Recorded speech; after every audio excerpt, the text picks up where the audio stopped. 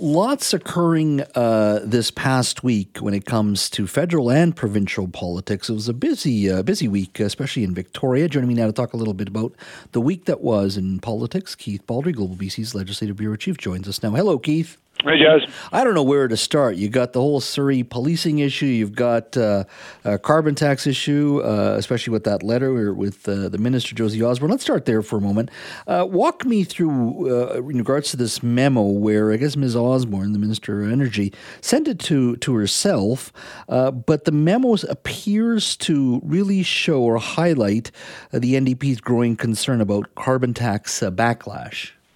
Yeah, so this is a memo that was composed based on a conversation she had with what she's calling an advisor, and taking notes from what he was suggesting, and then put in an email form and sent an email to herself, then somehow inadvertently dropping the email, or printing it off, which was another mistake, and then put it in her sheaf of papers and lost it somewhere in the hallways of the legislature, only to be found or to make its way into the hands of the BC United Party, which revealed it in the legislature. So basically it's two parts. The first part is about quoting that Premier David Eby, or PDE as he's referred to in the memo, is looking for a, quote, big and shiny affordability measure, and suggests there's a couple of options. One is returning a portion of the carbon tax back to the people on their monthly hydro bill, so a monthly rebate based on the carbon tax, and or a freeze on BC hydro rates. Both have been done by governments in the past. Mm-hmm. The NDP, actually, this would be the second time if they get a hydro rebate that would offer one. They famously froze hydro rates back in the 90s. The Campbell government sort of did a de facto freeze for a couple of years. Then the other part of the memo talks about basically they don't have enough electricity being generated right now to power a lot of the projects that are on the drawing board around BC, industrial projects. So it's sort of a twofold. And basically, and Josie Osborne, the Energy Minister, to her credit, didn't shy away, faced reporters for a fairly long time in the hallway to answer questions, and rather than refuting this memo, agreed that, in her words, everything's on the table when it comes to things associated with energy costs in BC in regards to the planning for the February budget. So it seems that on the table includes some sort of rebate and or a hydro rate freeze. One or both seem to be coming our way. And that speaks to the broader conversation about carbon tax, and that people are talking about it, and it may be and could potentially be an election issue, perhaps a major election issue come 2024. Well, it's going to be interesting. So the BC United Party and the BC Conservative, who are in a rush to crowd each other off the political dance floor, are embracing the same policies on this issue. Notably, now BC United announcing they would get rid of the entire Clean BC program, which is far more than the carbon tax. Carbon tax is a big part of this, but we're talking a whole bunch of rebates, incentives for capital expansion of green-friendly changes to your homes, to buildings, right across the board about reducing greenhouse gas emissions and becoming more green and clean energy. So BC United, I think, worried that the Conservatives are outflanking them on the right, have now adopted a position that all that's going to get tossed, that they want no part of that, including the carbon tax. And the Conservatives essentially appear to have the same position. The danger for that position is there's probably a lot of support for incentives and rebates and things like that to improve things to go green rather than opposition to them. There is opposition to the carbon tax, but only about a 50-50 split in BC. So I think it's interesting. Both parties are trying to find a lane to drive in right now, and they both want to share the same lane. And they may have taken a lane that's a little too wide. I think they both, if they just confine themselves to say, we'll get rid of the carbon tax, that would probably be enough to attract some support. But now it's going to the point of potentially, I think, alienating some of the younger voters out there. And I don't mean university students. I mean, you look at the top end of millennials. That's the biggest bulge of the population right now. The oldest millennial is 42 years old. Mm-hmm. And there's a lot of support for green incentive projects in that age cohort who are genuinely concerned about climate change. And the United Party and the Conservatives run the risk of alienating that significant portion of the population by rejecting everything about going clean energy. It's interesting that when Gordon Campbell introduced the carbon tax, the NDP ran on a campaign to, quote, axed the tax, and now they want to preserve the Clean BC program and carbon tax. And the party that introduced carbon tax now has vowed, at the very least, they want to completely change Clean BC. But as Kevin Falcon in this studio, when I asked him if Pierre Poilievre gets rid of carbon tax, he said he's getting rid of it as well. So it's a complete change in just over a generation and a half. Isn't that weird? No, it is a complete flip-flop by both sides, quite frankly, over time. The BC Liberals under Gordon Campbell were hailed as innovators and pioneers when it came to fighting climate change because they were the first jurisdiction in North America to put a price on carbon emissions. And they were congratulated for that. And the NDP back then was the ones who were caught out of step with the public. Now you come full circle, and it's the NDP championing measures to fight climate change, and it's the old BC Liberal Party, now called the BC United Party, and this offshoot, if you will, because it's made up of two former members of that party, the BC Conservatives, who embrace the exact opposite position of being super aggressive when it comes to fighting climate change. Now, the former Minister of Environment here in British Columbia, Mary Polak, who was a part of that government in 2008, will be joining me at 4:30 to talk a little bit about some of the decisions you've got to make behind the scenes, balancing the environment and dealing with climate change at the same time, making sure you have a tax base to pay for healthcare and education and some of these programs that are dealing with climate change itself. So she'll be joining me at 4:30. Now, before we go to a break, I just want to get your thoughts on this Surrey policing issue. A PR campaign against the NDP is going to be beginning very soon in regards to the NDP being blamed for a property tax increase, which hasn't been announced yet. We're expecting one in early December in regards to projected property tax increase for 2024. Strong words from Brenda Locke this week on this show, and Mike Farnworth was on this show as well.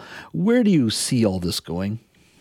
I see it going with Surrey Police Services. I don't think the court challenge from Brenda Locke and her counsel is going to succeed. I've seen no legal person say that, with legal background, saying that's got a really good chance of succeeding, arguing their constitutional rights have been abrogated by the appointment of an administrator instead of the police board. Municipalities don't have a lot of constitutional rights. The Constitution actually gives the provinces the control over municipalities, the right to create them. But it's going to remain a political issue, and Brenda Locke is going to understandably try to make this an issue going into to last as long as she goes into the next municipal election campaign, presuming she's running for re-election. She'll run on an issue that she's going to brand a tax that results, no matter how big it is or how small it is, it's going to be an NDP government police tax, is how she's going to describe it. And she's going to hang that around the neck of the government and try to frame that as an issue to put in front of the voters come the next municipal election. It's probably smart politics on that issue. Doesn't necessarily play smart politics when you look at all the other things Surrey's looking for from the provincial government, whether talk things about like transit or housing or just anything a government is looking to a senior government for. Mm-hmm. It's the breakdown of the relationship is significant. Mike Farnworth says she was a disgrace because she tried to label the Surrey Police Services as an NDP police force, politicizing a police force like that. So it's a seriously bad, broken relationship between the two sides. But neither side's going to back down. Mike Farnworth and the government are not going to back down here. And again, unless she can win in court, it's the ball rolls towards the Surrey Police Service because the administrator is putting together a budget for the first time, and that's going to be the budget. Even if Surrey Council rejects it, it'll go back to the Director of Police Services, who reports to Mike Farnworth, and guess which side he's going to side on. Absolutely. All right. Now, I've been hearing a lot about jurisdictional overreach. The feds don't like what some of the regional governments are doing. The provincial government doesn't like what the feds are doing. The municipal governments don't like what the provincial government's doing in regards to rezoning. We'll talk about that next after the break, but we spent a lot of time talking to Brenda Locke and Mike Farnworth this week. So we're going to go out to commercial break, playing some of their comments. Take a listen. We'll be right back.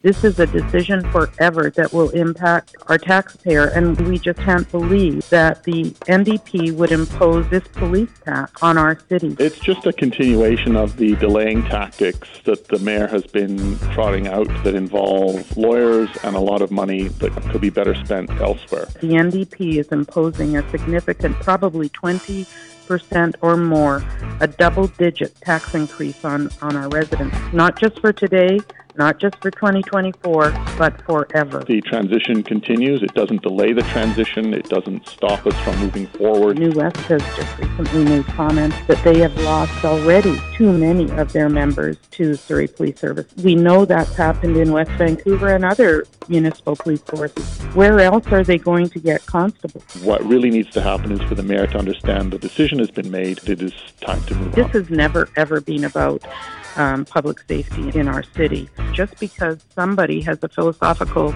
reason for wanting to see a provincial police, they can do it in another city, not in ours. Calling it the NDP police, I think it does a disservice to the men and women who put their lives on the line every single day policing in Surrey. It's just disrespectful. Jazz, it's going to be in 16-point red on the tax form, and it's going to be the Surrey NDP police tax. It will be bold and loud and proud. I'll be clear again, there is no more money.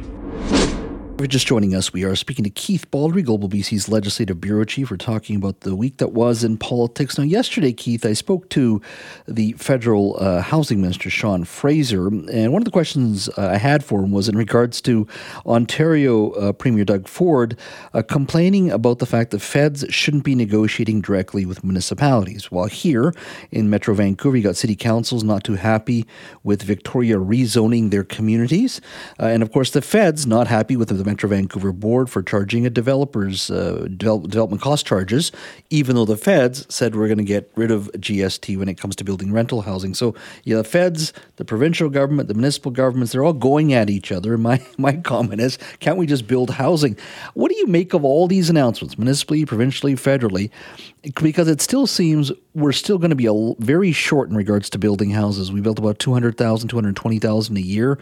We need, depending on what study you look at, 500 to 800,000 homes a year. I mean, it seems to me that we're not going to get out of this anytime soon. No, and one of the big issues that doesn't get talked about a lot, although it does get mentioned, is someone's got to build the housing. Mm-hmm. Now, we have a critical shortage of skilled workers who are needed on also other projects as well. I mean, there's constant construction in municipalities and cities.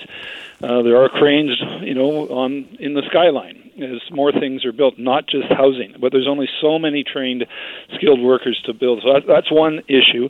There's also an issue of we're still a disrupted supply chain when it comes to some materials. I'm sitting here looking out my window at a construction project at the legislature of a fire escape. It's been now 18 months, I think, to build this because they can't get enough steel to build this. So this is one of the big challenges, other than just the huge number that has to be met. In terms of this jurisdictional, I love how Doug Ford calls it jurisdictional creep. Yeah. He's complaining about Ottawa doing an end run around his government, and as you say, doing these one-off deals with municipalities.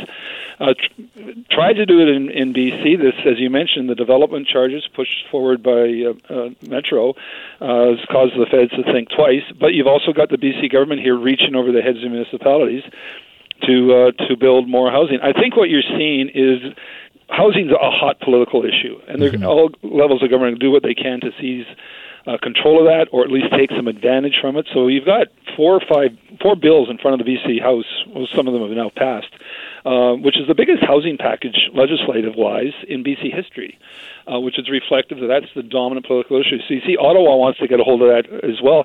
If you recall, Justin Trudeau got into a lot of hot water in the summer when he said housing is not the federal responsibility. He was lambasted for that. Since then, Sean Fraser's become the housing minister, and he has a sort of a different plan. That's why he's being very active in trying to get more housing built with the federal hand involved in it like never before. Are we going to see any sort of drop in housing prices, do you think, or that's just naive thinking? It's just not going to happen, even if we start building more supply. Everybody talks about supply. Well, the reality is the number's not going to drop anytime soon because we're just too late to the game. Well, I don't see. I mean, so Everett doesn't predict a big drop. I mean, I think there will be. Just anecdotally, Victoria is a very sought-after place to live over where I am, and there's been a little bit of a slowdown in the market, but the prices have softened a little bit, but I don't think going from $1.2 million to $1.1 million suddenly makes it affordable for people. Mm-hmm. I mean, we're not going back to the days of $250,000 single-detached family, $250,000 single-detached family homes. Mm-hmm. But are we going to go? I think in Metro the average price last month was 1.1 million, or about 1 million. If it goes to 900,000, is it really more affordable? So in real terms, the prices aren't going to drop, particularly when we've got such a high level of immigration, 140 to 150,000 new people, residents coming to BC every year. That puts enormous pressure on housing, on schools, on all services that the public is looking for, and that alone should keep prices high for the foreseeable future.